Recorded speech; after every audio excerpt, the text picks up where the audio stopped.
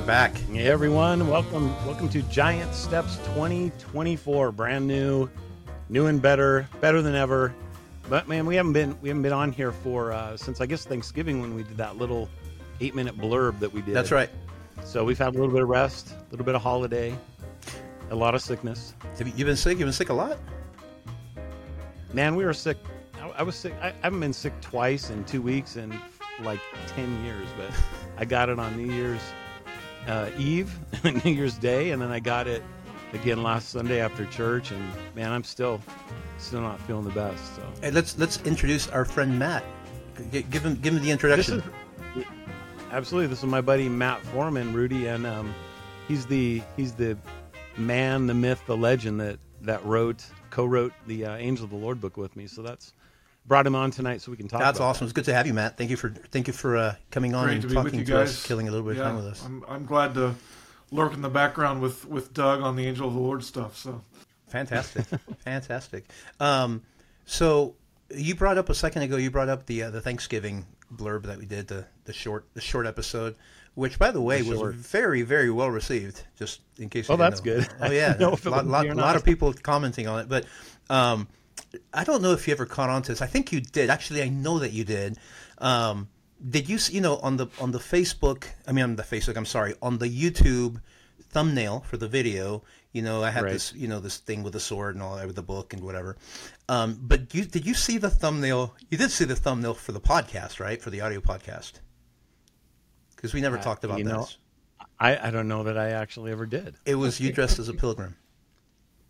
Oh yeah, I saw that. Well, you told me to take these ridiculous pictures, and so that's what I did, and I sent it over to you, and then it goes right up onto that thing. So, but I thought it looked awesome, dude. You're back to your pilgrim heritage. My pilgrim heritage, me and Grandpa Brewster. That's right. Matt, did you know that William Brewster? I think I might have told you this when we stayed with you guys out there all those years ago. William Brewster. I didn't remember the name, but I remember my you had great whatever grandfather. So did you wear a Geneva the pastor gown of for this the picture or something like that?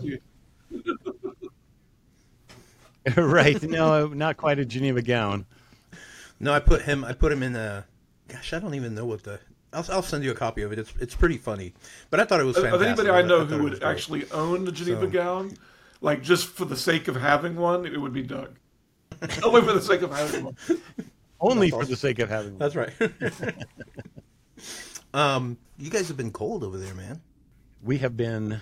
I think the whole country has been cold, but yeah. But the extreme cold. We got down to 15 below probably, which is pretty unusual for us. And so there's a place that's just a little over 2 hours north of me in just southern Wyoming. Hottest I've ever been in my life was in this little town called Lingle, Wyoming. It was my uncle and cousins lived there. And this was, I think, graduation year in 1988, helping them move out. It might have been 1990. It was 1990. And middle of July, got up to 115 degrees, maybe 116. I mean, I've been to Mexico in the summer, and it didn't get that hot. Brownsville. Well, the coldest I've ever been, same place. And it was 6 months later, and it was 48 below zero. Night. I mean, it's like 200 degrees different. That's the cold that makes it hurt to breathe, man. Yeah, so when we got cold here this week, they were having wind chills that were near 50 below. Unbelievable. We're in Philly. It's actually been mild until the last couple weeks, and yeah, it's turned cold this last week. Are projected to get another 6 to 8 inches of snow tomorrow. So I have an interesting habit of leaving town when I travel unprepared for weather. I went to see Doug the second time that I went to meet Doug. I went out there in April, and I'm thinking, hey, I've already planted my garden here. Surely everything is fine over there. So I wore, just a shirt. I get there, and it's snowing, So I'm scurrying through Walmart trying to see what I can find. Of course, all the summer clothes is out now, Well, the same thing happened to me in Philly. We're going to Philly. I left Charlotte, North Carolina. And I looked at the temperature when I left, and it was, 29 degrees, 30 degrees. And I thought, well, what I'm wearing now, Philly's 12. It's below freezing. Is there really that much of a difference? 29, 12. There is a difference. There is a big, big difference. And then you add the wind downtown Philly, so yeah, so it's a bad habit of mine. But yeah, it's been cold the whole country. Whatever you do, don't ever take your family in a car and go from northern Minnesota to Colorado when it's 48 below zero when you start out. Because I did that over one Christmas. Coming back, and I tell you, the temperature rose 78 degrees, and when I got to Denver, it was still below freezing. You guys hear about all the Teslas that have been stuck in Chicago in the last week? You know, because they can't. Oh yeah. Charge the batteries. Oh yeah. You're out of battery. Game over.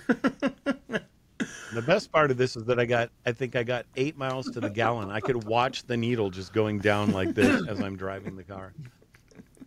I said, bad idea. At that point, it becomes not miles to the gallon, but gallons to the mile, right? Exactly.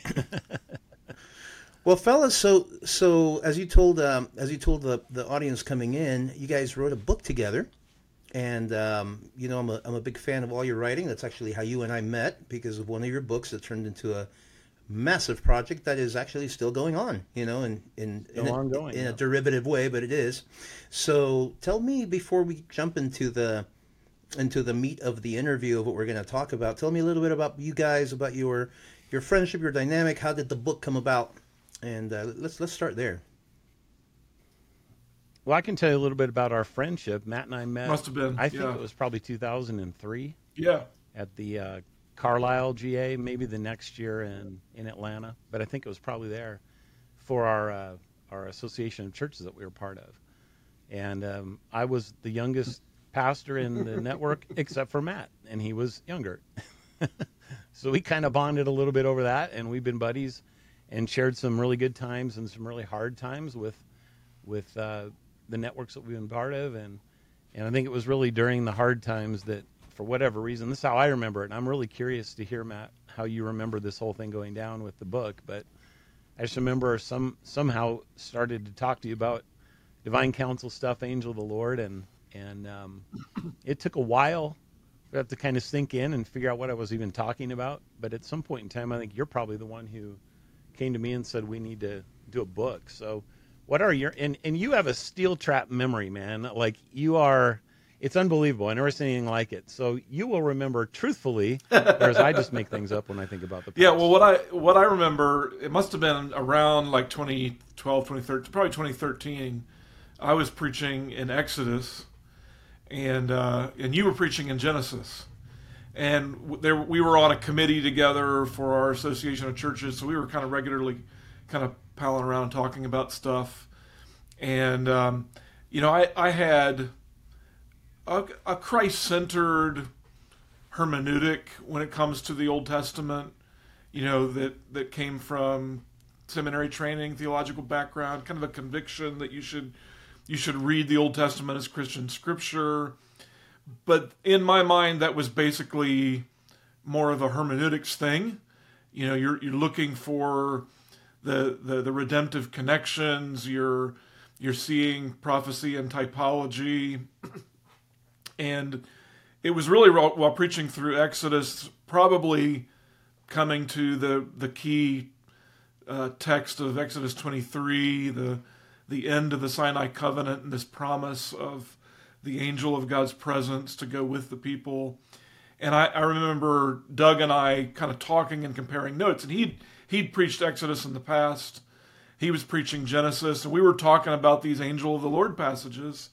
And back and forth, Doug sent me, you know, probably some articles on from Michael Heiser, or I think Daniel Boyarin's article on kind of Jewish Godhead, pre-Christian Jewish conceptions of God, and really just realizing that the idea of Christ being actually present in the Old Testament was just mind-boggling and way more prevalent than anything I'd ever grasped before. And so somewhere along in there, I remember going up to Westminster Theological Seminary, where I went to school. It's about 45 minutes from me, going to their library and just looking for resources on the angel of the Lord, and kind of being astounded that there was very, very little from an evangelical kind of Bible-believing conservative perspective, going back more than 100 years. We found some stuff since then, but really, really no focused treatment on the angel of the Lord and Jesus' real presence in the Old Testament. And the only people who were writing about it, and even like Jewish conceptions of the Godhead, were liberal progressives who kind of took an evolutionary theory of religion. So they saw this as part of Jewish polytheism is where they went with it in their discussions.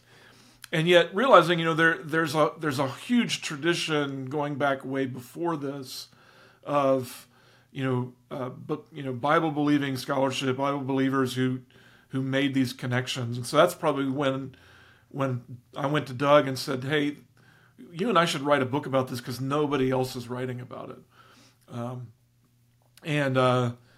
So at some point I preached a sermon series. That's what pastors do, when you want to take some time to study something deeper, you kind of work it into your regular church schedule, so you have time to look into it. Exactly. That's right. That's what you got to do. Multitasking. I did a sermon series on it. There's a lot of that I would do differently now, but that kind of got me started. And then in 2017, I took a sabbatical from my church and really started I think I wrote an initial introduction to the book and sent it to Doug and said, hey, let's get started. Here's an introduction. And so then Doug said, this looks great. I'll take the Genesis stuff, you take the Exodus stuff, and then we'll go from there. And it kind of, then we kind of started working back and forth on things. Yeah, I had never collaborated with anyone on a book before, and I was kind of nervous about how it would work out, but I thought it worked out really, really well, and we ended up writing. Probably and there were about certain half and chapters half that of we the said, book, why don't you write this one and I'll write this one, and then we'd kind of come in behind and add in stuff and observations, and then there were some chapters we ended up kind of just collaborating for the whole chapter. Yep, that's really cool. It's not a given. As a songwriter myself, it's not a given to find even when you have a common vision, it's not always easy to find somebody that you can pull that kind of a creative collaboration with, So kudos to you guys. That's really cool. So by the way, I should tell you guys both, because neither one of you knows this about the other, but Matt Rudy is guitar stud of the universe, all over Christian music for 30 years, and Matt is piano stud of the universe, Rudy. Oh man, that's awesome. Has cut his own album and writes music and hymns and stuff. So you guys would actually have quite a bit in common in terms of that stuff. Do you have any stuff on the socials at all, or? I have an album that's on Amazon, Apple Music, things like that. Oh, good. Well, tell me real quick. Tell me a little bit about it. We'll put it up here. It's basically an album of retuned hymns. Kind of old hymns to put to new music, and it's called Ecclesia, Ekklesa hymns, Volume 1. I've never done a Volume 2, but I plan to. Yeah. So it's just a bunch of old good theology hymns I rewrote tunes to. So, brother, you are talking my language. I've told Doug many times I'm a reluctant charismatic, but I grew up a Southern Baptist, in my young age, and so I've got all that stuff in there in the back of my head, and that's good music, man. I am a sucker for. I like the rock and roll stuff. I love, I grew up on Petra and Stryper and blah blah blah. I play guitar, but man, I've got that soft side to me too. I remember during I went through a divorce in 2005. It was a mess, and I went back to lick my wounds at my parents' house in Florida, in Miami at the time, and they have a piano at home, and I used to sit and I play at the piano. I'm not a piano player, but I play at the piano, basically block chords, and the Nashville number system, but but I would sit there. I would sit there for hours, literally for hours. I was just in the right state of mind for it, and it's amazing. It's amazing how healing and how much peace those old hymns bring. You know, there's something very, very special about it. So everybody go buy this record. Be awesome. I definitely will give it we'll check it out. Yeah, absolutely. Well, that's great to know. That's fantastic. And we were talking about session players before you got on here, Matt. And did you have session players that came on and helped? I've got a couple people in my church who are professional. I remember you telling me. Musicians. One of my good buddies is a professional drummer, and plays does stuff for universities all over Philadelphia, and then plays for a number of groups, and so he's multi-talented, and yeah, he actually runs his own studio here. That's fantastic. So give me a quick track listing of what I can expect to find on this record. Oh, Praise the Savior, Now and Ever, Jesus Sinners Does Receive, I Lay My Sins on Jesus. There's a whole host of them. Yeah. Those are the deep cuts, man. Yeah. Those are the deep cuts. The deep cuts in the hymn book. They're not the top 40 stuff. That's awesome. That's really cool. So, all right. So let's get into it, man. Let's get into the let's dive into this. So, Matt, there's a quote that we kind of have it near the beginning of our book, and it's from one of both of our favorite biblical theologians, Gerhardus Voss. And he says of the angel of the Lord that he's the most important and characteristic form of revelation in the patriarchal period. And which, when I first came across that quote, I was like blown away. I'd never heard anybody say that about the angel of the Lord. So I think it's going to be fun, because how often does an author get to interview the author? Yeah. Exactly. And it not be the same author, right? So, like, I kind of know a bunch of the answers already, but to hear you kind of talk about them, and maybe we can work this out together a little bit and get the best out for the audience of what they can expect. So, who in the world is the angel of the Lord? Yeah. Why in the world does this topic matter? So, what Voss just said there in that quote, throughout the Old Testament, you see this angel appear, who's spoken of in terms that seem to be more than just an angel. There's the word angel, of course, just means messenger, and it can be used for human messengers. But as the Bible progresses, and increasingly is used for divine supernatural beings. And there are obviously a multitude of the heavenly host, but there's this one figure who receives worship like Yahweh, is called by the name of Yahweh, speaks with the authority of Yahweh, and yet is said to be sent from God, sent from Yahweh. And he receives this worship, even though we know other angels of the Bible, like the angel in Revelation, says, you must not worship me. Most other angels would turn that aside. And so, we believe that the Bible is Christian scripture. We believe that the God of the New Testament is the God of the Old Testament, and he inspired it all. And his revelation is certainly progressive. There's certainly greater clarity in the New Testament, but to say there's greater clarity in the New Testament doesn't mean that there's not revelation in the Old Testament. And so you see this figure, and you begin to look into how often he appears, and we argue he appears more often than people even realize, because he's appearing under different titles. And from a New Testament perspective, if you have a being who is sent from God, who receives worship as God, speaks with the authority of God, acts to reveal God, who else would we interpret this to be than that we know from the New Testament that God has always been a Trinity, that there's a Father, a Son, and the Holy Spirit, and you realize from Christian history that this has been interpreted as a revelation of the Trinity in the Old Testament. I think we would say too that the more you look into the data you realize this is how the New Testament understood it. These are the titles that the New Testament gives to Jesus, are these titles that appear in the Old Testament associated with the angel of the Lord. So this was what the New Testament understood, that Jesus was not just predicted, but he was there, he was active. Abraham met with him, Moses met with him, Jesus rescued a people out of the land of Egypt, Jude verse 8 says.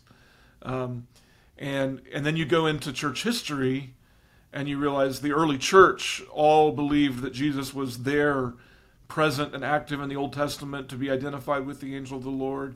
And that's been the consistent understanding of church history up until the last couple hundred years. And so there's an overwhelming kind of Christian tradition and interpretive synthesis that believes that this is the way we're to understand our Bibles. The story that I always take people to say, why is this relevant? How does this impact real Christians today? Other than the fact that Jesus wants us to understand the Old Testament, Jesus wants us to see himself in the Old Testament. I always mention the story of Genesis 22, which is the story of the binding of Isaac and the sacrifice of Isaac.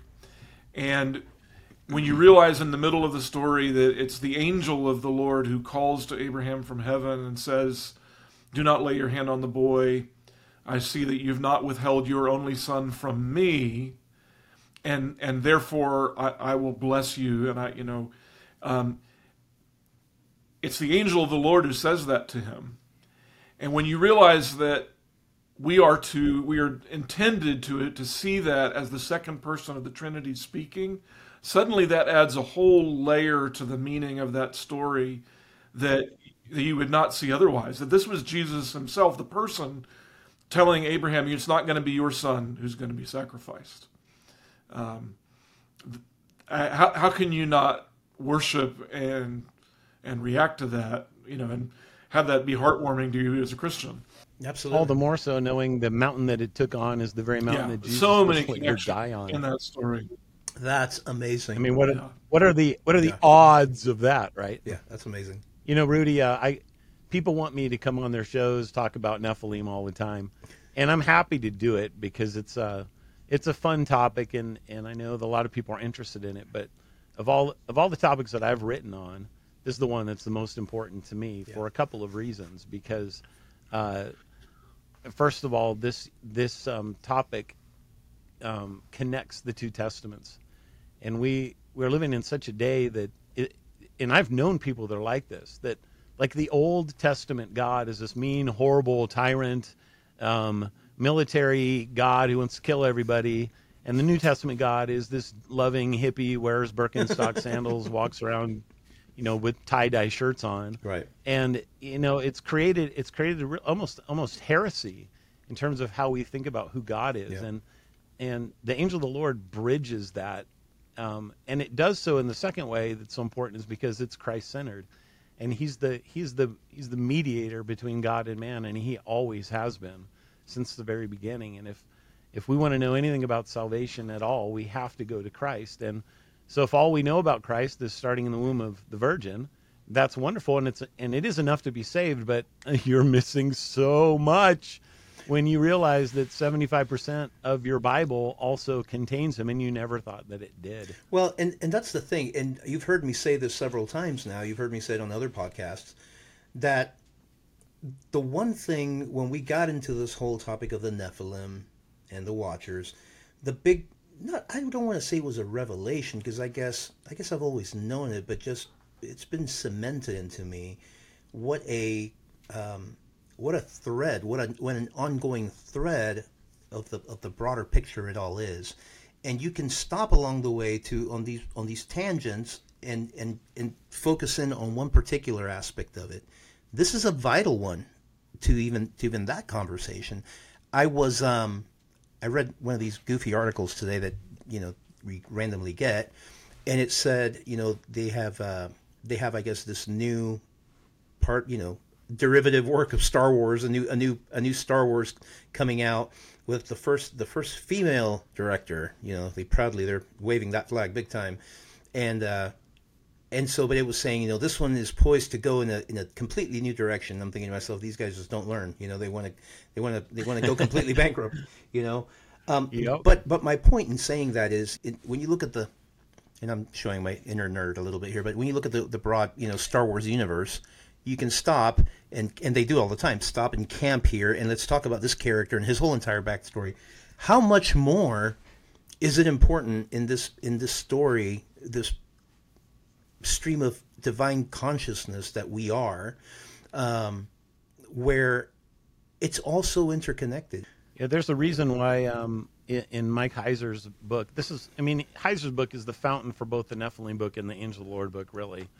And it's because both of these topics are found in that book on the unseen realm. And it's like, well, they're definitely connected, and you just got to figure out how. And all we've done in this book is just extrapolate what he put into maybe 3 chapters and put it into pretty much as exhaustive of a book as we could.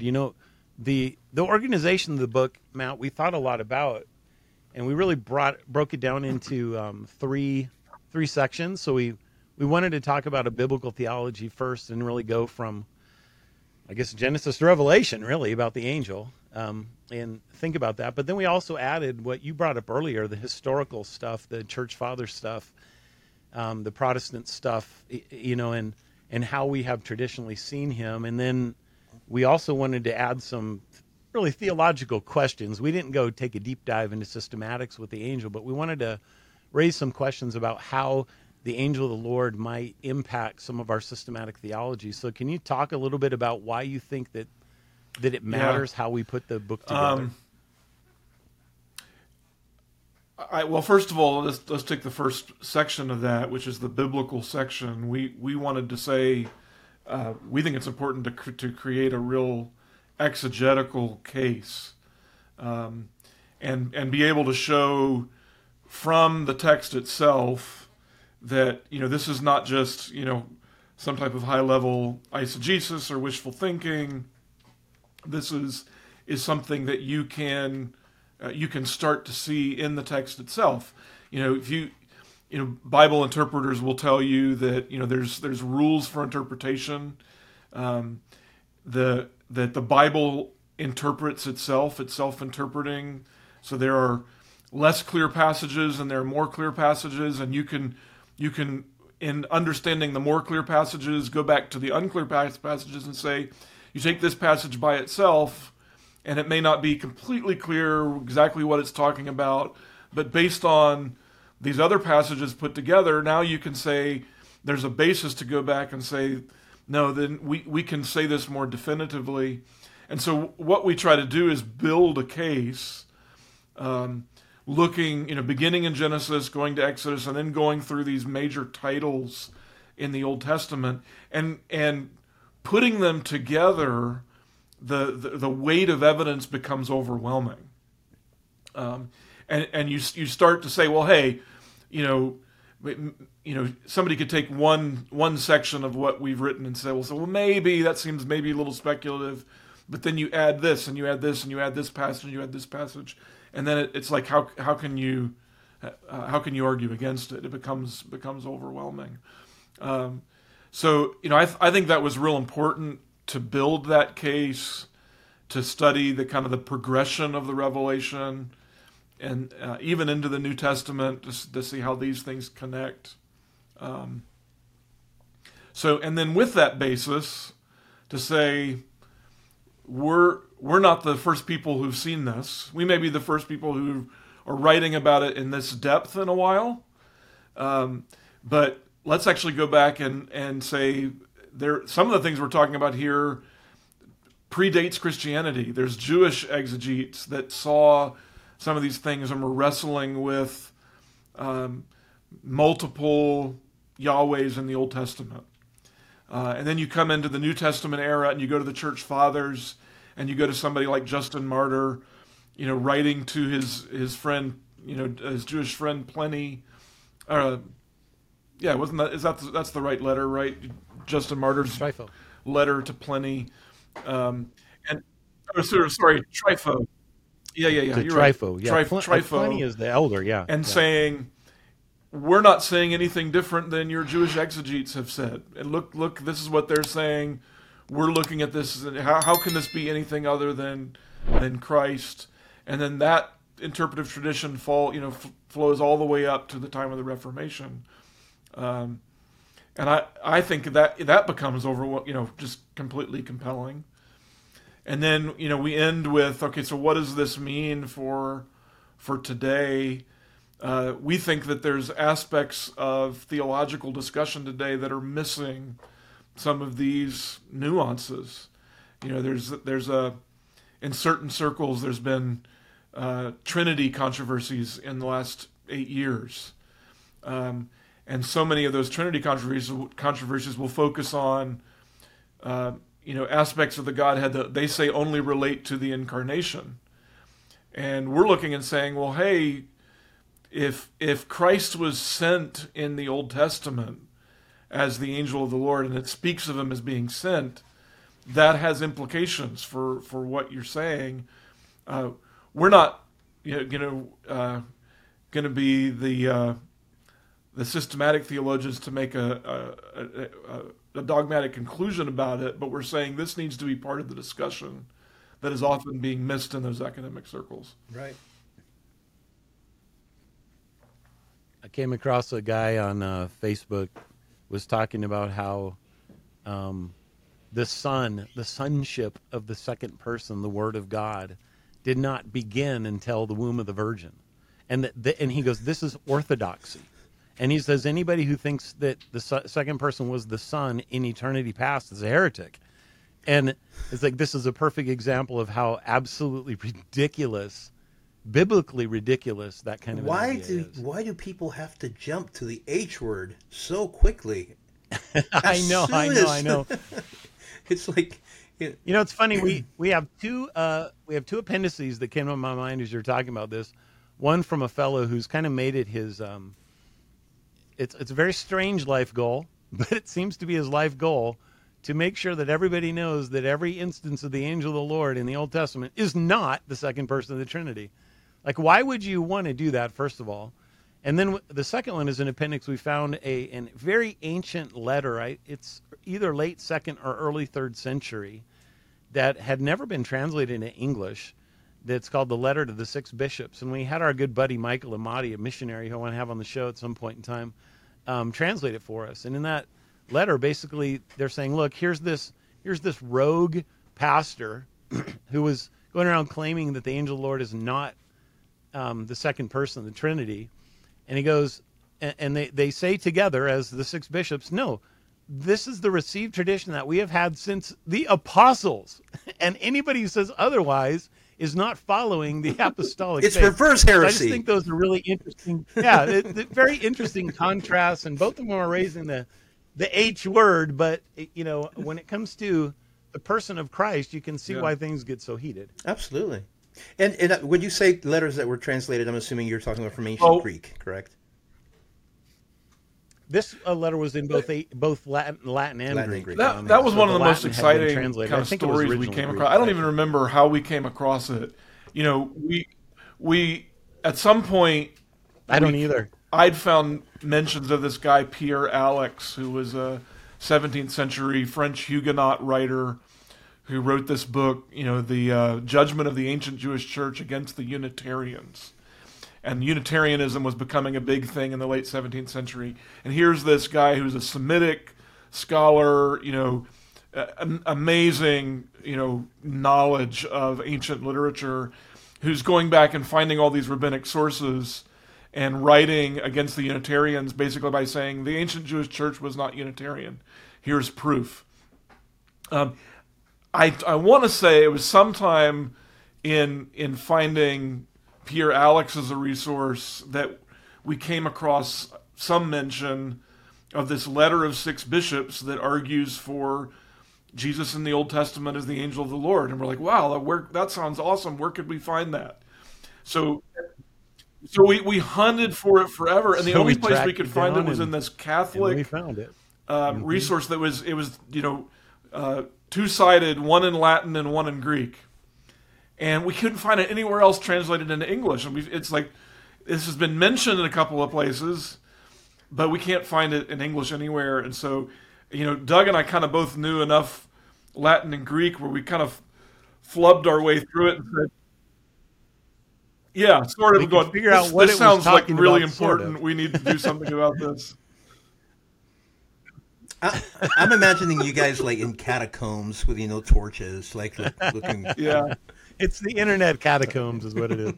By the way, I published Peter Alex's book along with Gerard de Gaulle's, who's another kind of one of these guys, and then John Owen, as three separate books and one volume. I've never done a show on these guys, so most people don't even know that these books exist. But I kind of updated their English and put all kinds of footnotes in it so that you can understand the people they're referencing and whatever. And they're mind-blowing. They're absolutely mind-blowing geniuses, and they were 200 to 300 years ahead of their time on this topic. Michael Heiser had nothing on these guys, honestly. They knew didn't all have this Logos stuff where they could 200, do 300 years ago. cross searches. They just had read it all. We're all cheating our way through things, and these were the guys who knew what they were doing. Totally. Well, in our defense, they had a lot of less stimuli to compete it's a for their sad excuse, attention but than it's we true. do now. So Matt, let's get into kind of the meat of the biblical part of the book now. And this is stuff that I really first learned from reading Mike's Unseen Realm book, his early version of that, The Myth That Is True. And that's where we really went to town and said, I think that we could really do a lot of work here on this. And that is this idea that people think that the angel of the Lord, he's only there if you see the title, the angel of the Lord. And so if you don't see the title, then you don't have the angel of the Lord there. However, what we find is that the angel of the Lord is actually called by all kinds of different words. He's called the name of God. He's called, as John famously puts in the first verse of his gospel, the word of absolutely. God. Now this is not just a Johannine thing that he made up. He's getting this from the Old Testament. It's a term for the angel of the Lord.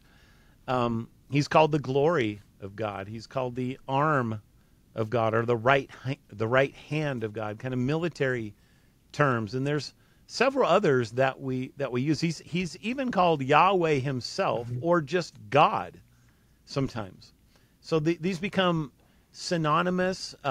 In parallelism, sometimes you'll see God name or God word. Sometimes you'll see angel of the Lord, and then just the Lord.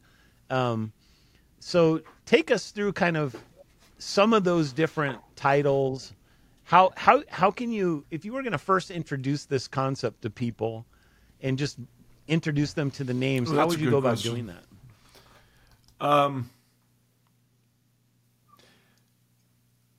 What I typically do is I begin with the angel of the Lord, because they've heard of the angel of the Lord. They don't know quite what to do with them, but you take them through. I call it a journey of understanding the angel of in the Old Testament. So they know he appears to Abraham. They know that he appears to Moses at the burning bush. Although a lot of people don't know that it's actually the angel of the Lord in the bush, which is really. But I usually begin with the Exodus 23 passage, because I think that's also one that people are not as familiar with, and it's such a key text because it's right at the very end of the Sinai covenant. I actually call it the greatest promise of the Sinai covenant. So coming out of the giving of the Ten Commandments, and then these civil ceremonial laws that he lays down, he comes to the end of this covenant that God is making with them. And he promises them this angel. He says, I'm going to send my angel before you, and he will guard you on the way and bring you to the place that I've prepared. You need to pay careful attention to him and obey his voice, for he will not forgive your transgressions, for my name is in him. And then he goes on and he starts to describe what he's going to do when he leads them to this promised land. And then the lines get real blurry in the text. because Yahweh starts, this is God speaking to Moses and says, I'm going to drive these nations out, and Yahweh will do this for you, and he will bless your bread and water, and I will do these things. And he starts moving back and forth between speaking in the first person and then the third person, and the identity of these two get blurry. And so, introducing that idea, and then taking them to a text like Isaiah 63. And Isaiah 63 talks about the angel of the presence, angel of the face, who rescued the people out of the land of Egypt. Or Judges 2, where the angel of the Lord speaks to the people, and he uses the same language as Exodus 23, meaning he's judging the people for not fulfilling what God had commanded them, and not obeying his voice, and making covenants with the people of the land, which he told them not to do. And it's all this language from Exodus 23 that he'd said the angel, and then you go to Malachi 3, and Malachi 3 promises which is New Testament perspective is John the Baptist. God will send my messenger, and he will prepare the way before my face. And then the Lord whom you seek will suddenly come to his temple, even the angel of the covenant in whom you delight. Well, the angel of the covenant is this reference back to Exodus 23. So draw that storyline out for people and say, well, that really starts to connect some dots. And then start going to the titles and saying, I always think the easiest one is the word of the Lord, because people are familiar with that. Right. And they're used to thinking, they've been told that John 1 is talking, is referencing Greek philosophy and Logos philosophy. What they don't realize is that the Logos philosophy was actually coming from a Jew named Philo, and Philo was referencing the Old Testament. And you have a verse like, I think the easiest one I think of is Zechariah chapter 3, or is it 3 or 4?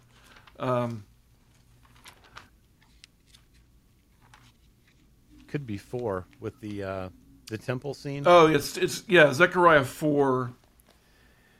So it uses this language in verse 8. Then the word of the Lord came to me. Now, that's language people are familiar with. That sounds like, God's going to give a prophetic revelation to somebody. And so Zechariah's right.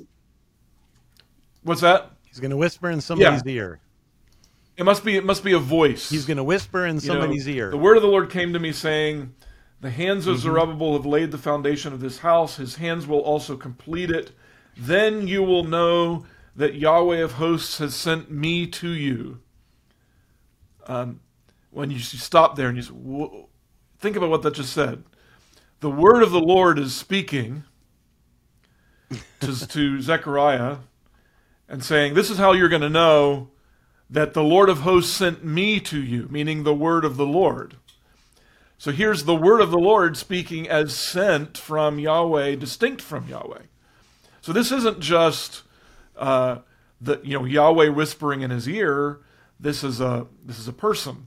So then you go from there to something like 1 Samuel 3, which is the call of Samuel as a young boy. And again, you have all this word of the Lord language, but now it's word of the Lord language connected with a vision. So 1 Samuel 3:2 says, the word of the Lord was rare in those days. There was no frequent vision. How is the word of the Lord a vision? And there's all this vision things that runs through the chapter, and then as the story goes along, it's Yahweh calling to Samuel, and you think, well, it's just a voice, and then you come down to verse. That's the one where it says also that Eli is like he's blind; he can't see anything. The priest of the So like, why would you Right. why would you tell me that he's blind? Who cares? Yeah. Well, somehow that's a big deal in the story. Right. He can't see something And which so you is come a down to verse 10 vision and it of says, the "And the word Lord of the came Lord." and stood, calling as at other times." Meaning, this wasn't just a disembodied voice. There was an appearance there that's happening. All right, so you take that and you Right. go all the way back to Genesis 15. And Genesis 15, everybody's familiar with Genesis. You know, people who know their story know this is the place where God kind of cuts a covenant with Abraham. But Genesis 15 uses this language, "After these things, the word of the Lord came to Abram in a vision. Fear not, Abram, I am your shield, your reward shall be very great." We read that and we think, oh, it's just a voice. But it says he came to him in a vision. And then a few verses later, it says, then he brought him outside, meaning the word of the Lord brought Abraham outside. Meaning there's some presence there leading him along. Okay, so you start to realize that this is a title, the word of the Lord. He's something sent from Yahweh, but it's speaking as Yahweh. Well, that sounds exactly like the angel of the Lord that we were just talking about a minute ago. And so this title begins to take on, you know, to use a theological term, hypostatic properties. It's almost like a person. Well, then you take that title, and then let's go to another title like the name of the Lord, or the glory of the Lord, or the face of the Lord, or the hand of the Lord, and you see all of these things are using the same kind of language, and it begins to become compelling that this is revealing the same kind of person, a same kind of manifestation of Yahweh sent from Yahweh. You know, I like the Matthew 15 one. I had forgotten this until I went through it the other day again, and verse 6, it says, "He believed the Lord in it, and he counted it to him as righteousness." Now, this is a verse that Paul uses in Romans 4 and in Galatians 3 to talk about faith in Christ. But he's getting it straight out of Genesis 15:6. Well, how could he justifiably do that unless the Lord he's believing there is Christ? Which is exactly what we're making the argument, that the word of the Lord is Christ. And so here you have Paul explicitly saying that Abraham believed Christ, or believed in Christ, had faith in Christ, not in a promise of him to come, but in the actual person who he's standing there looking at the stars of the sky. Now I never heard anything like this growing up. Nothing like this. And it's every time I think about it new again, it's just mind blowing, and it's so cool to see these connections that for whatever reason, maybe I just never made them, or most of the people I knew never made them, or whatever the case is. But here you have the angel of the Lord subject that is Let able me to drop connect in a these dots historical very, reference very here, clearly. because this is a quote from Jonathan Edwards. People have heard the name Jonathan Edwards, and we include this in the book. And Jonathan Edwards says, as soon as man fell, Christ entered on his mediatorial work. Then it was that he began to execute the work and office of a mediator. And he goes on, he's describing, basically saying that Christ became the one who stepped in to reveal God from the beginning. And later in this quote, he says, therefore, when we read in sacred history what God did from time to time toward his church and people, and how he revealed himself to them, we are to understand it especially of the second person of the Trinity. When we read of God appearing after the fall in some visible form or outward symbol of his presence, we are ordinarily, if not universally, to understand it of the second person of the Trinity. You know, here's a guy from history who's basically saying the same thing from these conclusions, that these appearances were the work of the second person of the Trinity. Now, we understand that whenever any one person of the Trinity is working, they're all there, but there's usually one being kind of fronted, and that's what we have to ask ourselves when we come across passages in the Old Testament. Does God really just work in His unified essence, or does He work through His persons? And so, which one Through is the speaking? persons. Yeah, exactly. One of these titles that I didn't bring up, but we have a chapter on, is the title of the face or the presence. The Hebrew word is the panim. And you actually reminded me of it in that Malachi 3 quote because it uses that language. I find this one really interesting for a number of reasons, but one of them is that oftentimes in English translations, this word doesn't even get translated. And yet, it's a word that what we're suggesting is, and we're not the only ones that have done it, is one of these words that is actually a title for Christ. Can you talk about, I'm curious, I don't even know if I've ever asked you this, but why do you suppose translators find this a word that they don't need to translate, and why is this such an important idea? That the second person is the face or the presence. I think the simple God. answer is it is a Hebrew idiom that means, when it says, the idiom lipani just means, it certainly can be translated me. When the verse you mentioned, Malachi 3, that says, "I will send my messenger and he will prepare the way." Our English translations say, "prepare the way before me." And they're translating this phrase lipani.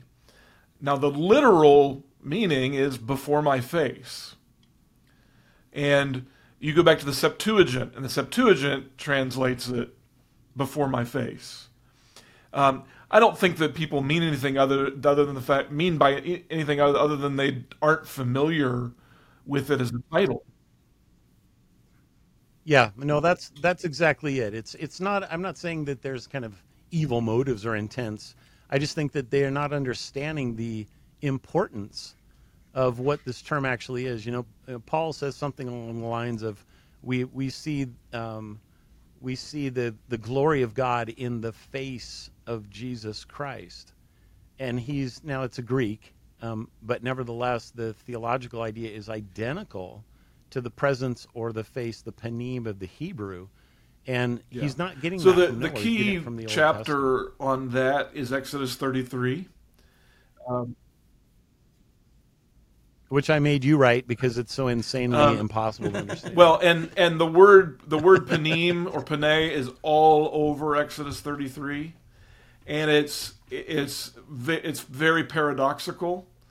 So this is the chapter right after the golden calf, and God has threatened that He's no longer going to send, He's no longer going to be with them, and so Moses intercedes for the people and says, "No, don't send us. We don't want to go without you."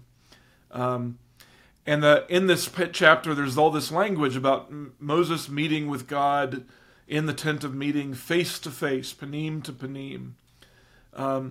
And then when Moses asks, there's so much detail we could go into here, but I don't want to spend the whole time on it. But Moses asks, "Don't send us up from here if you don't go with us."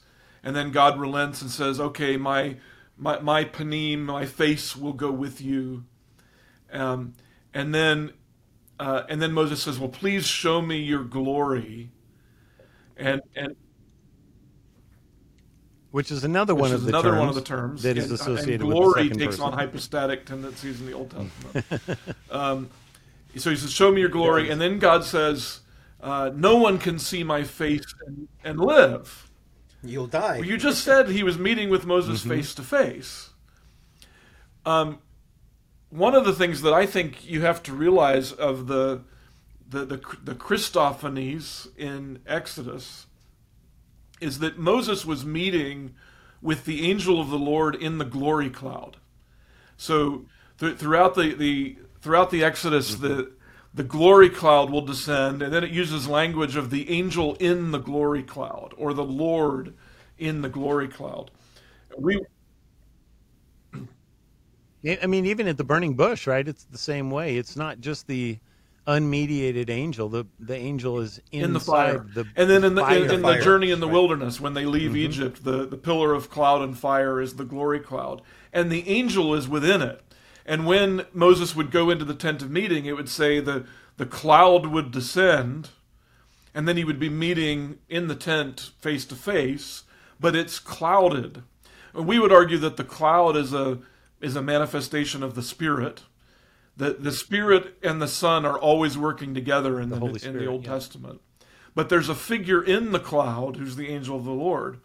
And when Moses asks to see your glory, he's asking, he knows he's meeting with God, but he knows there's more to be seen.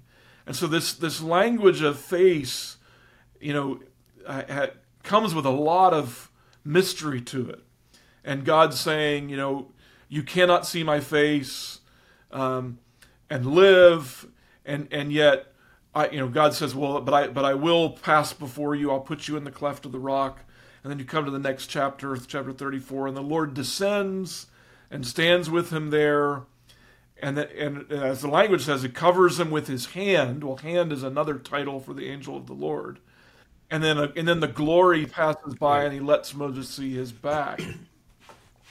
Well, Panay, that word, is used so much in that chapter as having this mystery. How can God be seen and not seen? Why can you not see his face and yet you're seeing his face? This is where I think the two verses I've already mentioned, Isaiah 63 and Malachi 3, become really important. In Isaiah 63, I think it's verse 9, Isaiah is talking about the Exodus and says, let me get it right. I don't want to miss it because it's so important.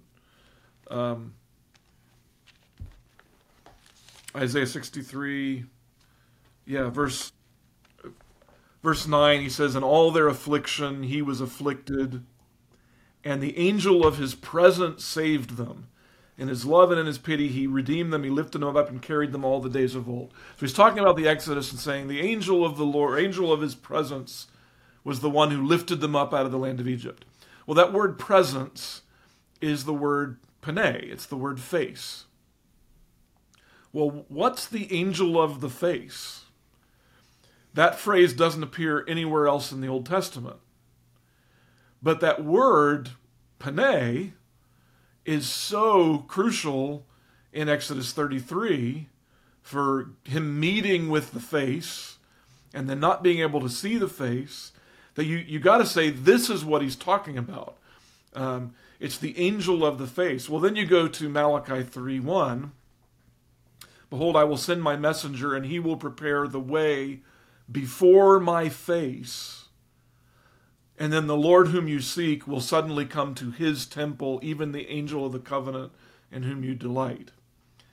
You could translate that "before me," but you miss the Exodus connections. That this Panay is talking about this being who reveals the face of God. And so Doug mentioned 2 Corinthians 4, where Paul says, we see the glory of God in the face of Jesus Christ. Paul's a scholar of the Old Testament. He knows exactly what he's saying. Jesus is the one who is the face of God. Well, and that entire section of 2 Corinthians is about the old covenant and the glory. Paul uses the shining face of Moses that he has to cover his face because he's been talking to the face. And so the whole context of it is exactly what we're talking about here in the Old Testament. And so he's not even just pulling that out. He's actually, it's actually a very logical, rational Old Testament conclusion. So, put in a argument. plug. Doug and I supposedly have an article coming out in April in the Westminster Theological Journal about those passages.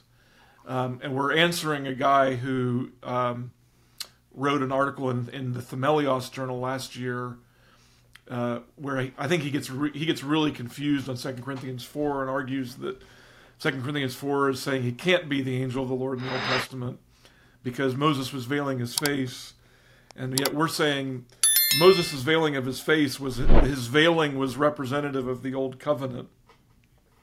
That Moses' fading glory that they didn't want him to see is what the problem was with the Old Covenant. And it's only in the New Testament with Jesus becoming flesh. If Moses wasn't able to see the glory of God, John uses the language, the Word became flesh and dwelt among us, and we have seen his glory. Glory as of the only Son from the Father. John uses that language to say there's something about the incarnation that enables us to see more of Jesus, more of the glory of God than we've ever seen before. Oh, absolutely. Absolutely. Let me. Which is ironic because he comes as one of us, and so in clothed in human flesh, it's actually in a weird sense it's less glorious, and yet the New Testament is always saying it's more glorious. Because he takes on humanity, and because of what he does taking on humanity, we see an aspect of God that we would have never seen otherwise. Yeah, absolutely. Hey, before you guys move on to the next term or the next part of this, let me put something up for you guys for discussion. Going back to the passage in John where it says, "In the beginning was the Word." In Spanish, and I know that both of you guys, when you go through your seminary training and all that, I'm sure, and for sport, I'm sure at a hobby also, you guys meander from. Well, every good pastor, I guess, from translation to translation, seeing different words, different translations, this terminology, that terminology. And I don't know if either of you has ever come across this before. In Spanish, the equivalent of the King James in Spanish, it's the Reina Valera, right? That would be the equivalent of the King James. And the Reina Valera translation of John, the passage in John says, literally translated to English, would say, "In the beginning was the verb," like an action verb, was the verb, and the verb was with God, and the verb was God.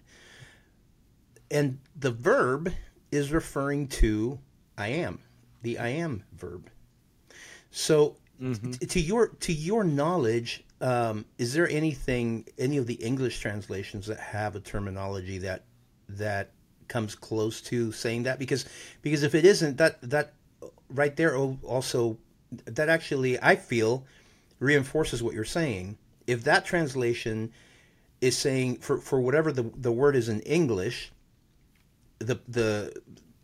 I'm assuming that it came from the Latin. If it's in Spanish, that it came directly from the Latin. Yeah, that's where it's coming from. In principio erat verbum. There you go. Et verbum.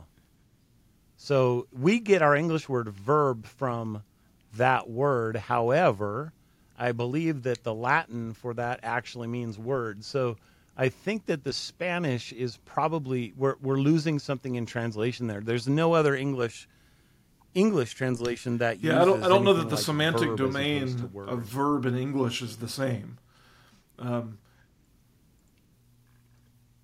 Right, exactly. It's because Spanish is being closer to the Latin at that point than what English is with. But what's interesting about it, though, I was going to say, in Spanish, is the semantic domain of the word verb, it just include the word word? No, no, it doesn't. In fact, I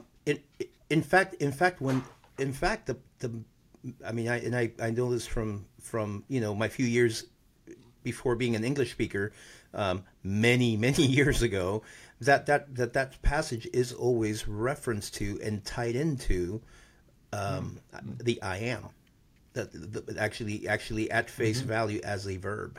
Now, mind you, I'm telling you this from the pew sitter, from the guy listening to the messages, not as the definitely not in the same manner that you guys would be studying. So they're making an explicit. So I'm interested to go and look now. Connection with that verse in John 1:1 to Exodus 3, and the I am, which I would argue is definitely there, but it's not the correspondence is would not be. Yeah, it's almost accidentally. Yeah. What's interesting is that the Jewish targums will often add in the word in ways that the original Hebrew doesn't, and so there'll be passages like I'm actually curious right now if it does it in Exodus 3. Yeah, the one I always think of is Genesis 3 when the Lord comes down and to Adam and Eve. The Jewish Targums say the word of the Lord came down, the memra in Aramaic, and so I wonder if in Exodus 3 there's an Aramaic Targum that mentions the word of the Lord appearing in that bush. I don't know if I've ever looked at that. Well, the good thing is that regardless, this is not just anecdotal, but it's anecdotal. But this is etymology online. I've never looked up verb before, but verb is a late 14th century English word from an old French word, verbe, which means a word or word of God or saying or part of speech, and it's directly from the Latin verbum, verb. Interesting. So verb and verbum come from the same thing. However, the French word verbe, if I'm pronouncing that right, actually means a word. So I'm guessing that that's probably what's going on with the Spanish as well. It sounds like it's got a closer connection to verbiage. Mm-hmm. Verbiage. That's a very interesting question, Rudy. Yeah. Anyway. So, Matt, we could be here all night. You did write a whole book. Talking about this, one of our favorite subjects. We did write a whole book, but I don't want this to go super long because this is a whole, series of shows in itself. But we have a chapter on the angel, in the divine council. Now, I think some of the people listening to my show here will know exactly what the divine council is, and I think others will be like, "What in the world is that?"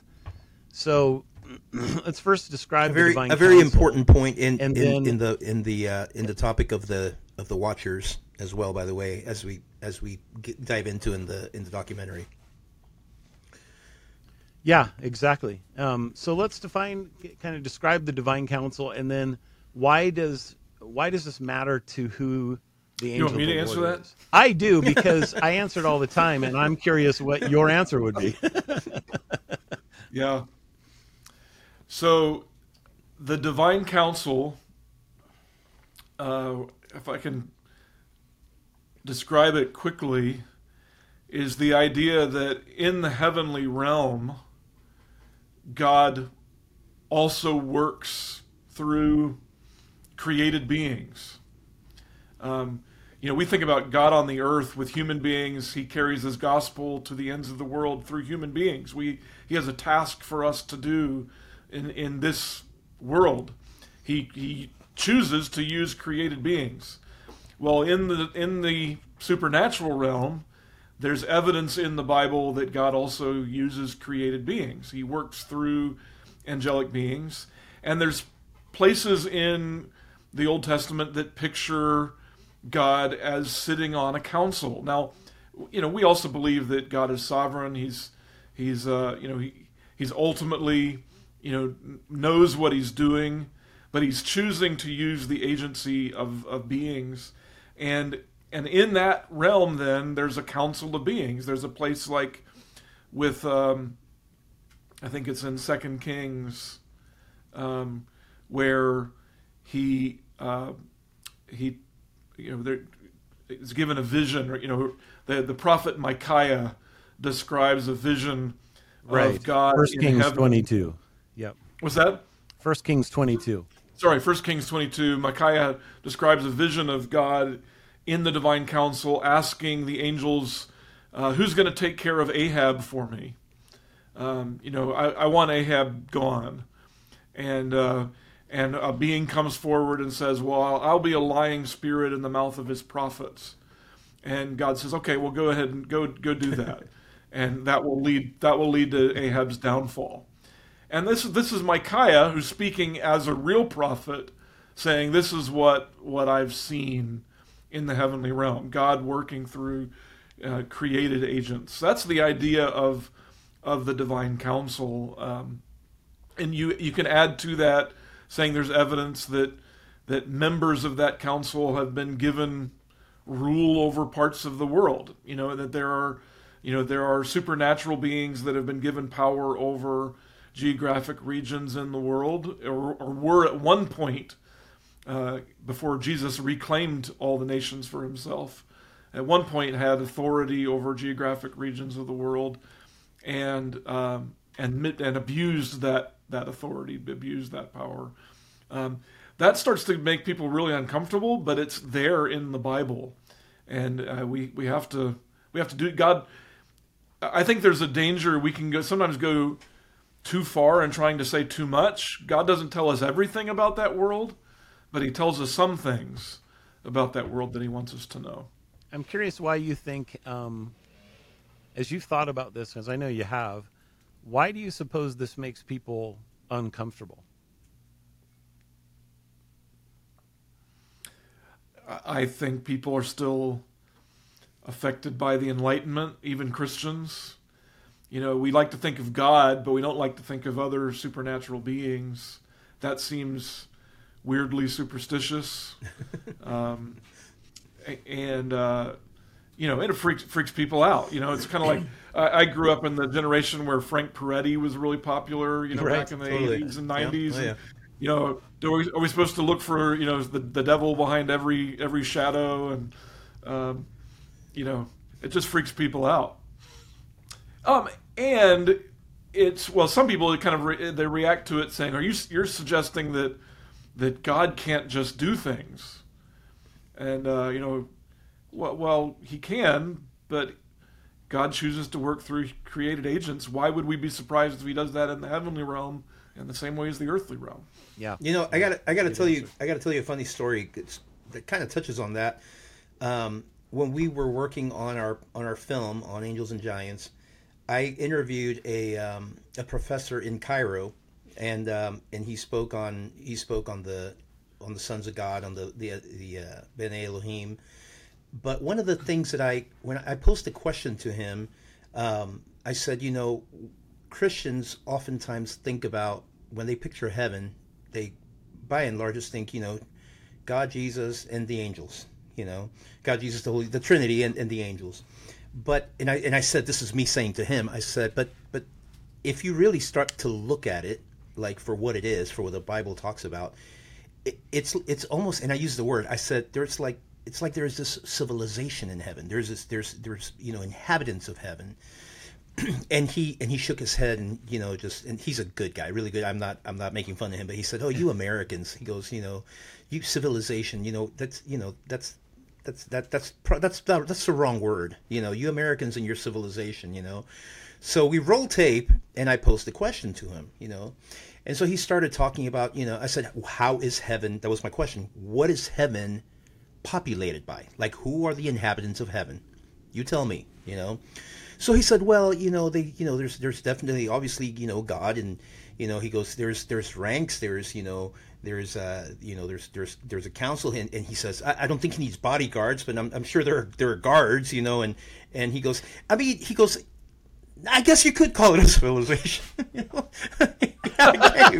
He totally caved, So, but yeah, no, that's funny. I'm totally with you. It's funny, and to be honest with you, and it's like there's structures in heaven. Absolutely. Like that's mind-boggling to me. I remember when I first thought that, I was like, I'd never thought about that before. But when God tells David to build the temple, or Solomon to build the temple after the pattern, or Moses to build the tabernacle after the pattern that I show you. Well, what pattern is it? Well, it's a pattern of a heavenly temple. Right. Jesus, Hebrews tells us, goes to a heavenly temple. And you could think of that as, well, that's just symbolic language. I think it's implying, no, it's real language. There's a structure. And whatever that means in the heavenly realm, we have no idea. But there's architecture there.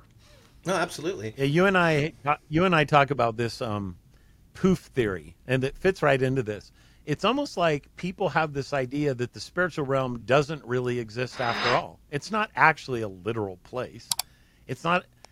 And by literal, I mean it doesn't exist. And so we've run into many of our friends who are like, yeah, I mean, the angel of the Lord, when he's here. It's kind of like a husk or a shell or something that he has. But when he's gone, he's gone. Poof. He doesn't exist. He poofs in and out of existence. And I'm kind of like, well, so is it the same personality that poofs in and out of existence? The same, like, what's going on here? And so, we kind of had to address that. And I know you like to talk about the poof theory a lot, Matt. Yeah.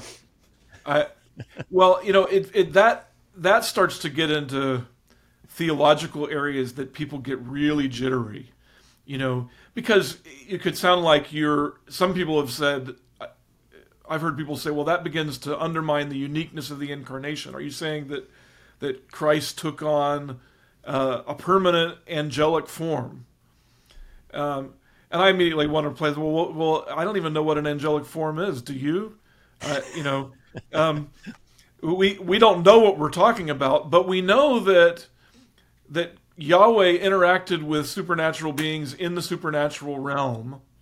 I would argue that the Son interacted with supernatural beings in the supernatural realm. Did he poof out of existence in the supernatural realm and poof back into the eternity of God? Why does Genesis use the language with Jacob that the Yahweh came down and then Yahweh went back up? Is he just poofing out of existence, or is he going to a place? I don't think we can definitively say what it is, but I think it's a problem when we don't recognize there has to be theophany in heaven. Some kind of manifestation of God is what you mean by theophany. God working in his creation in time, in space. We don't even know if time works the same way in the heavenly realm, but we know there has to be time. There has to be sequence. Some kind of sequence, yeah. And so if God's going to interact with angelic beings and commission them to take care of things, that implies heavenly theophanies. Doug, I spoke, and I don't know if you're familiar with him, Matt, but with Robert Putman. But we did I can't remember if it made it onto the film or not. I definitely have the footage where we talked about the physical, a little bit about the physical properties of the spiritual realm. How, it's in the same way that we have gravity, and, solid objects blocking light and that kind of stuff, is that the spiritual realm has its own set of actual physical properties as well. And so it seems to me that one thing that happened. Go ahead, Matt.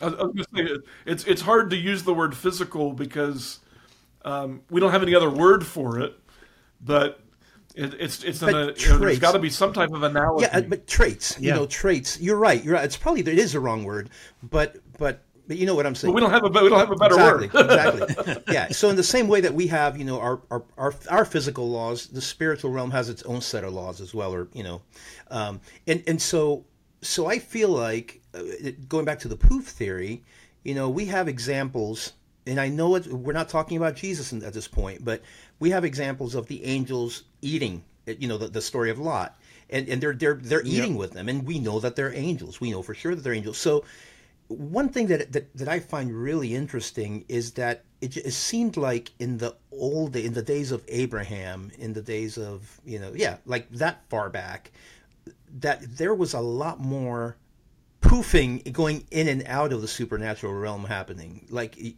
God would appear to he appeared to Job, he appeared to Abraham, and so there was a lot of this crossing of dimensions, crossing into back and forth into the spiritual realm, and obviously we see it again after the resurrection. That for 40 days they kept seeing him.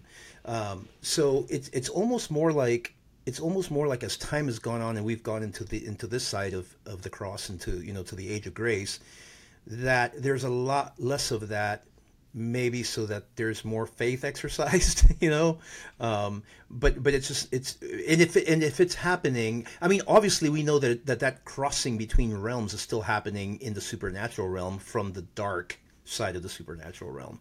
And obviously, there are people that still talk about angels appearing and whatnot, but I think that's interesting. The whole poof theory, it's not a ceasing of existence by any means. You think about manna, the manna in the Yeah, I was wilderness. just thinking of It's that, too. called the bread of heaven. It's also called the bread of angels. Uh-huh. Now that could be just hyperbolic language, or it could be real. Like that, we don't even know what that means. I mean, It's lambus bread. well, it had very specific traits. If you collected it on the Sabbath, it rotted. So. It was on the Sabbath, right? Yeah. Or if you stocked up on it, if you stocked on it, it would rot. So no, absolutely, that's a very good point. You think about Jacob's ladder, and there's some type of transmigration that's happening in going from the heavenly realm to the earthly realm, and is it that do they take on properties when they transmigrate? Even the bread of heaven, does it take on properties that wouldn't have been there otherwise? But then, does that mean that there's no property in heaven, or we just don't know what it is? Right, exactly. I think we don't tend to think understand it. It's the latter. Yep. Yeah, we just don't understand it. I mean, we don't have a concept for it. Yep. Exactly. But there's some substance that has to be real. There's a place.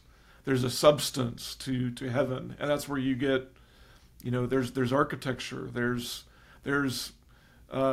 realms in heaven. There's higher realms. There's languages in heaven. Mm-hmm. Yeah, I've heard some really interesting testimonies of people who have had. Remember, guys, I am a reluctant charismatic, but I am a charismatic. So, I've heard testimonies of visions of people who say that in heaven that what we see with our human eyes, the color spectrum that we see pales in comparison to the things that we'll see in heaven, and it's biblical. I mean, the Bible says that no eye has seen and no ears have heard. So I take that at face value. As a cessationist who refuses to wear a seatbelt. Meaning, amazing, dangerous things could happen at all times if God wants to do them. So that's awesome. I have to remember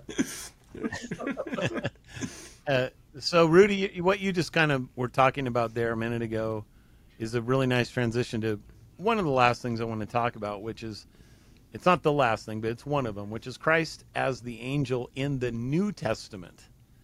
This is a topic that does not get a lot of playtime. We wanted to take our book from Genesis through Revelation, not just Genesis through Malachi. So, Matt, take us through just a couple of ideas of the angel in the New Testament. Does this destroy the incarnation? Does this mean that somehow there's two presences of the second person? One is an angel, one is as a human. Does what are we to make of an idea?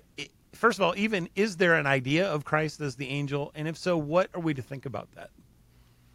You could write a whole book on that question from the New Testament perspective. So I think about this I get asked the question, does Jesus get called the angel in the New Testament?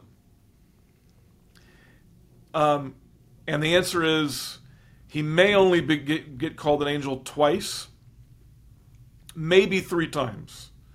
So there's, and I'm going to draw a blank on them. Maybe, Doug, you can help me remember. I think one of them was Revelation 10.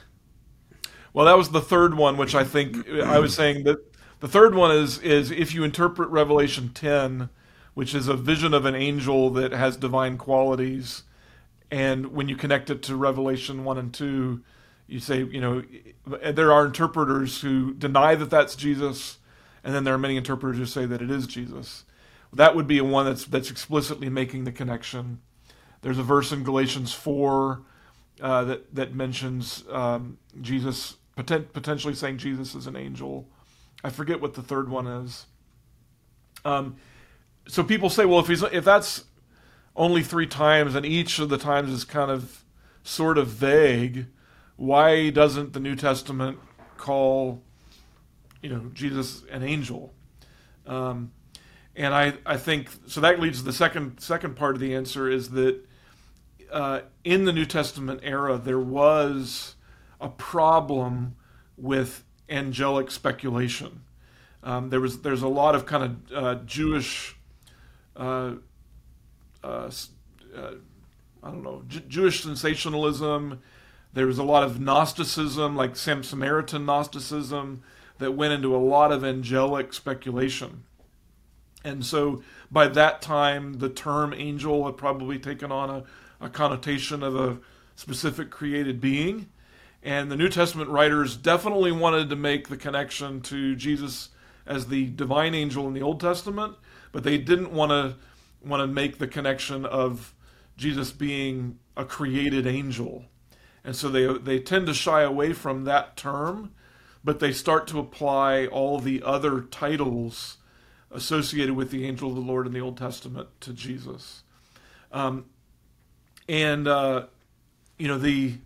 one that I think is probably the most relevant because people will bring it up as an argument against it is Hebrews chapter 1.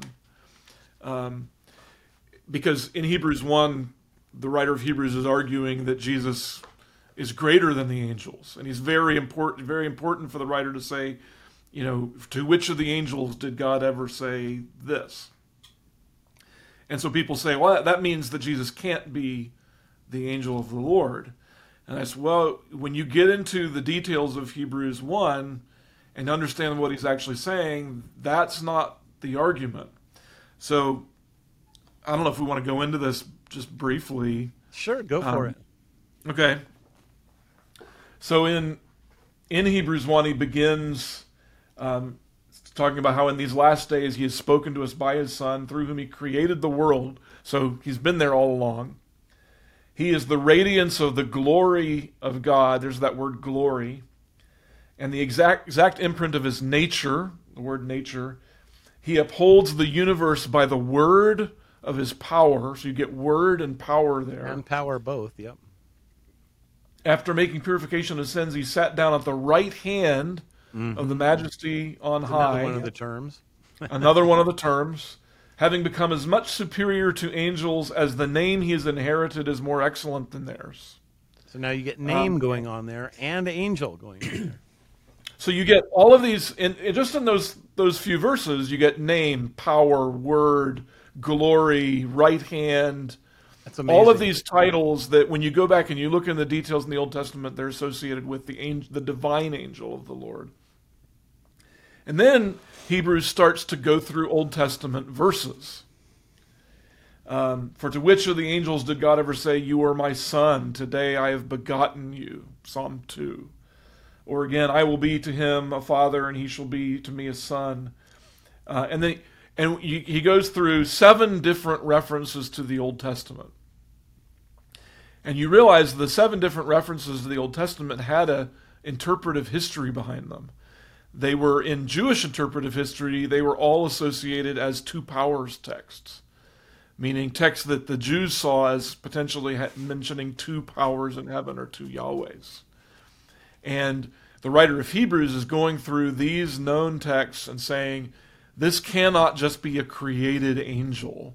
He's been there all along. He's mentioned in the Old Testament, but he's higher than the angels. He has the very nature of God himself.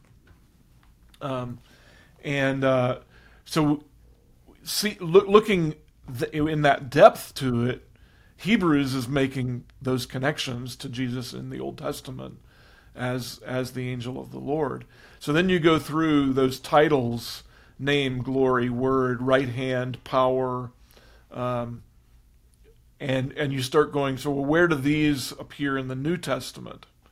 And they're all titles given to Jesus. So John 17, I have revealed your name to the people you gave me out of the world. If you're a a Jew and you're familiar with Exodus 3 and the angel who reveals God's name, you can't draw any other conclusion.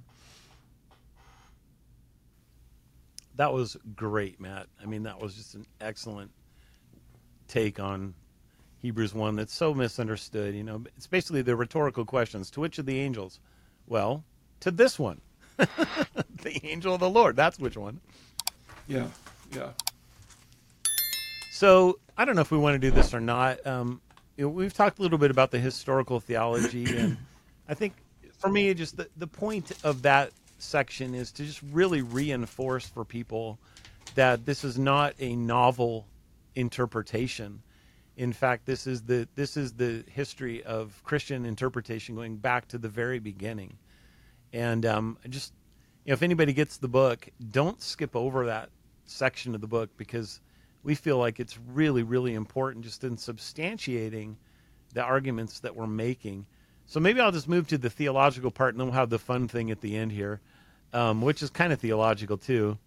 But as you think about theological things that really are important for the angel, are there any that come to your mind that you would like for people to hear, to think about why this might matter?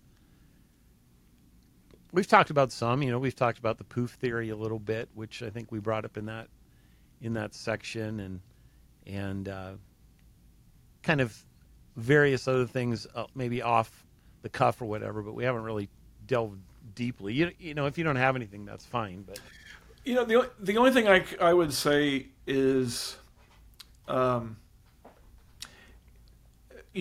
go back to Voss.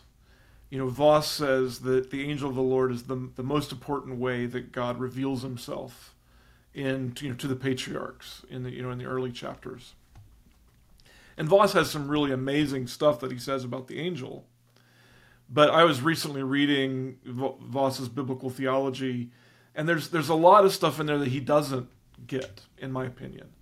Meaning he gets the main outline, but he doesn't get the details. And he starts. One of the things he says is that none of this should be taken to mean that the Trinity was really revealed until the New Testament. Meaning he thinks we should really only understand the Trinity to be revealed in the New Testament. Well, I agree that the full revelation of the Trinity really becomes clear in the New Testament. But I would say the more you look into it, the more you realize, no, the Trinity was revealed in the Old Testament.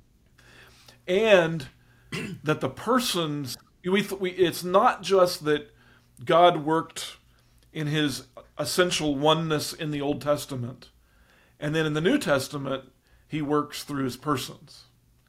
No, God was working through his persons in the Old Testament. And there's aspects of what's going on that are really important to work through. And I don't know that we know the systematic theology implications of it, but when people are talking about the Trinity and the economic Trinity, the Trinity revealed in space and time, working in this world, it's not just through the incarnation that the persons of the Trinity are working. It's in the Old Testament that there's an angel, there's a Yahweh sent from Yahweh, and if he's sent, there's an economy, there's something working out, happening, and I don't know that's that needs to be more part of people's conception, and that people are just missing it. They're missing the implications of this from the Old Testament. They're just assuming it's not there when it is there. Going back to the divine counsel thing, the other aspect of it that I think is suggested, you go to the Deuteronomy 32 worldview kind of thing, where a lot of the stuff from Heiser gets into the Deuteronomy 32 worldview. And in Deuteronomy 32, you have the Most High dividing the nations according to the number of the sons of God, and then Yahweh taking Israel as his inheritance. Well, if we're reading this the right way, there's a potential distinction being made there between the Most High And Yahweh. and Yahweh.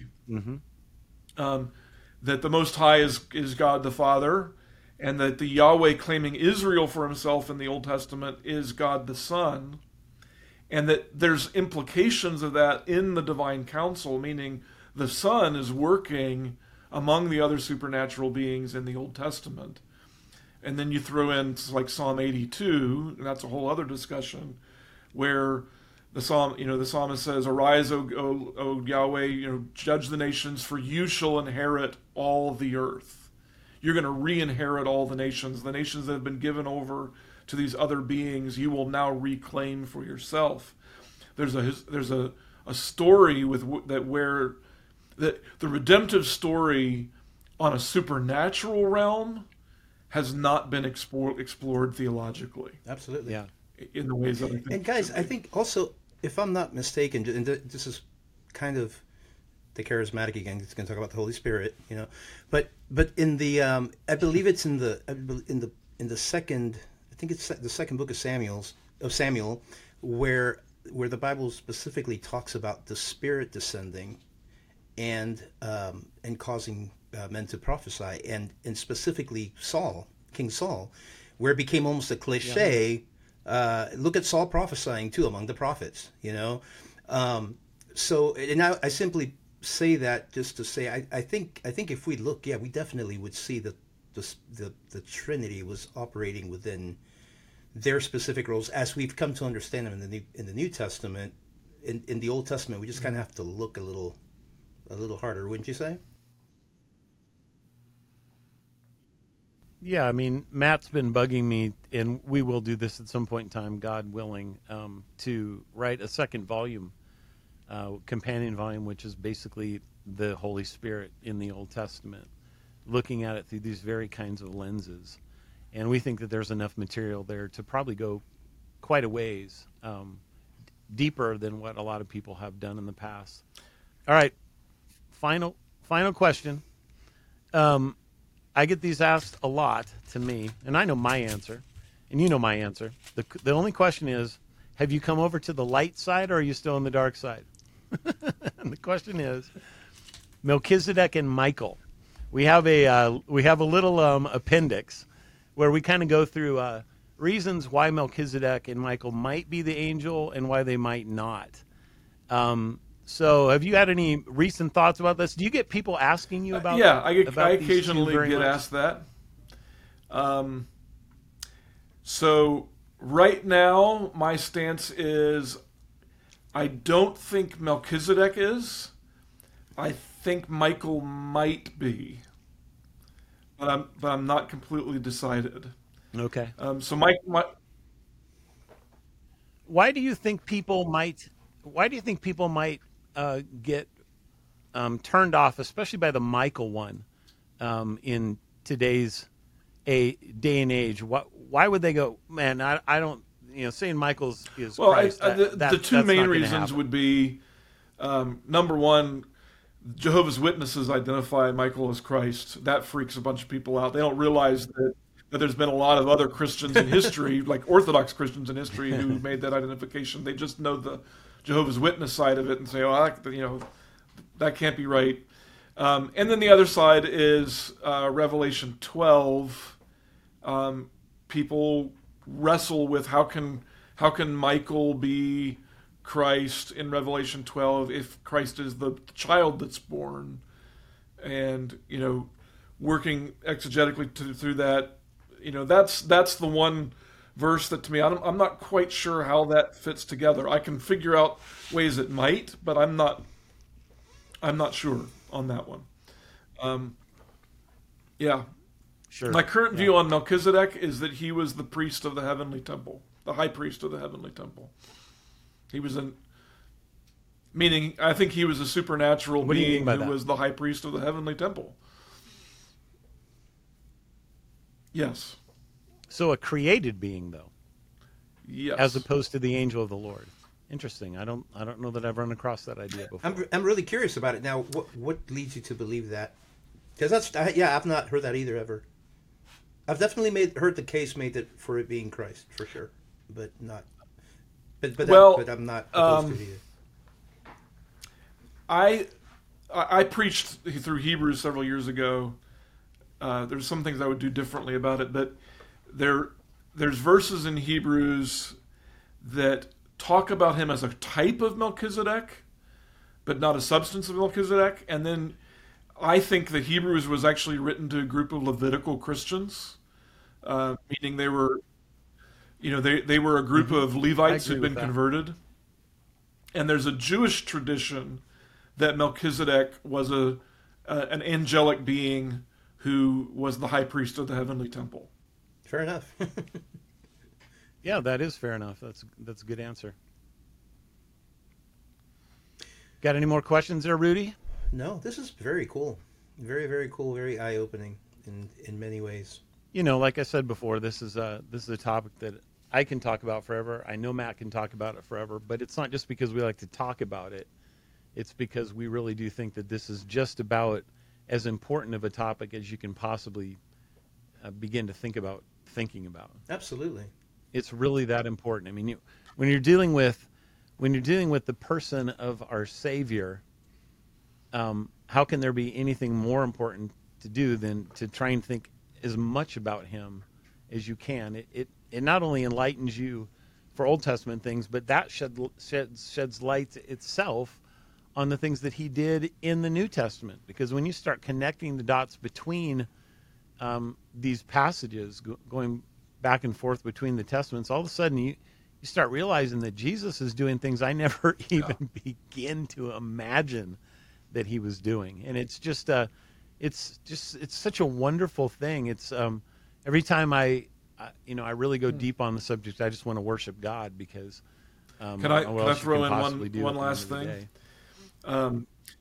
Several years ago there was a pretty well-known preacher who made a comment that got a lot of went viral about Christians need to unhitch from the Old Testament. If you guys remember that story, yeah, and basically saying we don't need to worry about the Old Testament. I was recently talking to someone about Luke 24 and the disciples on the road to Emmaus after Jesus' resurrection. And Jesus appears to them, but he doesn't let them recognize him. And as they're talking on the road, he says, "Oh, you slow of heart, hard of heart and slow to believe all that the prophets have spoken. Was it not necessary that the Christ would suffer these things?" And then it says, "In beginning with Moses and all the prophets, he interpreted to them in all the scriptures the things concerning himself." And what's implied is that the reason they were kept from recognizing him had something to do with their spiritual state. That there was a hardness of heart and a failure to believe what they should have understood from the Old Testament. And then it's they go into the house together and their eyes are opened through the eating of the bread, and Jesus is taken away from their sight, and they say, "Did not our hearts burn within us as he talked to us on the road, as he opened to us the scriptures?" It's as the scriptures were opened to them that their hearts began to burn and they were made ready for Jesus to be revealed to them. And I think it's incredibly compelling to realize Jesus wanted his disciples to see him in the Old Testament. And if they didn't, they were hard of heart. And they were kept from really understanding what he was doing and why he did what he did until they saw it in the Old Testament first. If Jesus wants that of them, he intends us to want the same thing. Absolutely. Yes. 100%. Absolutely. Very well said. Very well said. Matt, is there anything that you're up to these days you want to share with folks? We talked a little bit about your record. You said you haven't started making making your second songs. one yet. If I can get to it this year, I hope to record. I have friends who have a studio. They've offered to help me. I just got to find the time to do it. And I have a few writing projects that I want to do. Take some things I've done and put together in a book. And then I at some point I want to work on the book Doug just mentioned, I love that to see that as like the next big project is to take the Holy Spirit in the Old Testament and work through it. That's really cool. That's very, very cool. I look forward to both. Do you know who Rick Beato is? Either of you guys? Hello. Rick Beato is this YouTube But of guy. course. And music guru, man. Huh. I think you'd really like his channel, Look it up. at least some parts of it, Matt. But it came across as the recent upload today, and he was talking about kind of the demise of rock and roll. Yeah. And he laid it squarely at the feet of Bill Clinton and the Federal Communications Act in 1996. Yeah. Which I thought was super interesting.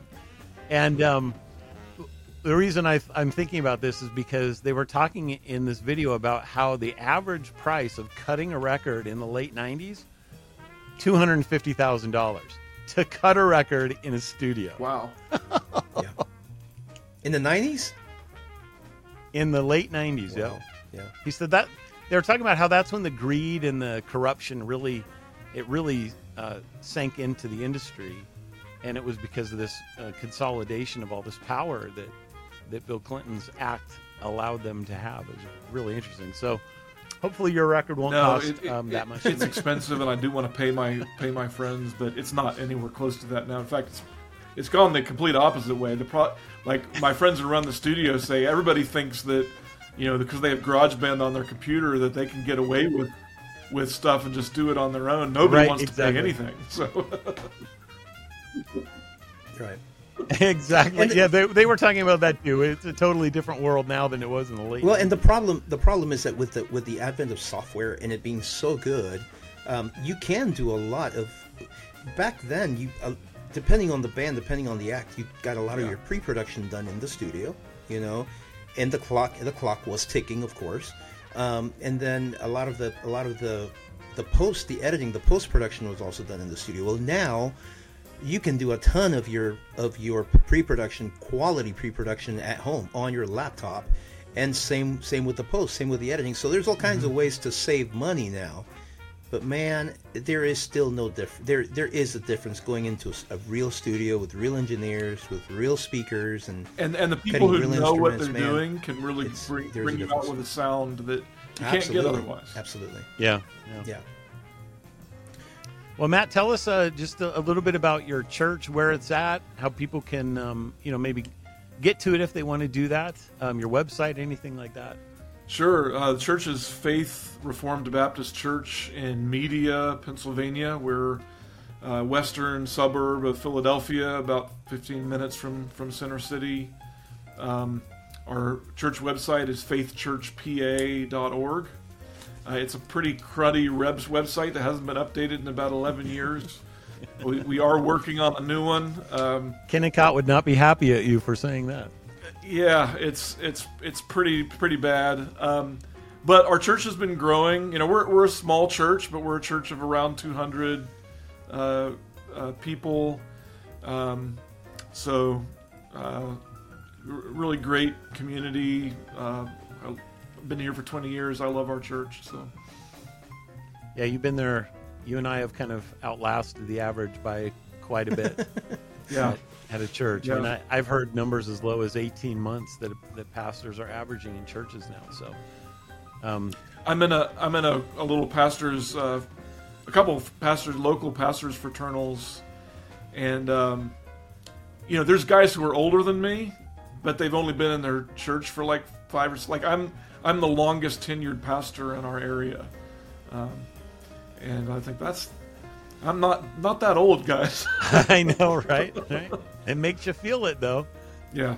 Are we going to upload this to YouTube or what? Could we wanted to go live with this, but I don't think that ended up happening, did it? No, it didn't go live. But there's going to be some editing involved, which is what I'm trying to minimize. But yeah, no, we'll definitely have to do editing. But it'll be on YouTube probably early next week.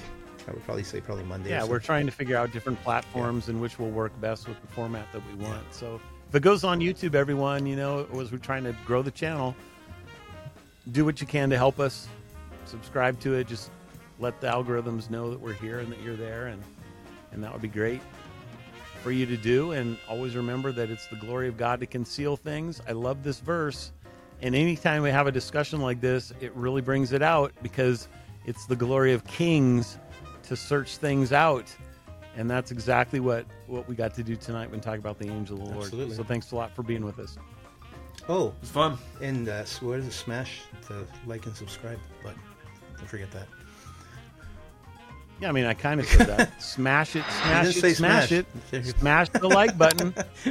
Make sure that you treat it like it's a Nephilim and go up to it and punch it as hard as you can. Don't make me go get your daughter to say it in front of the, in front of the screen like only she can.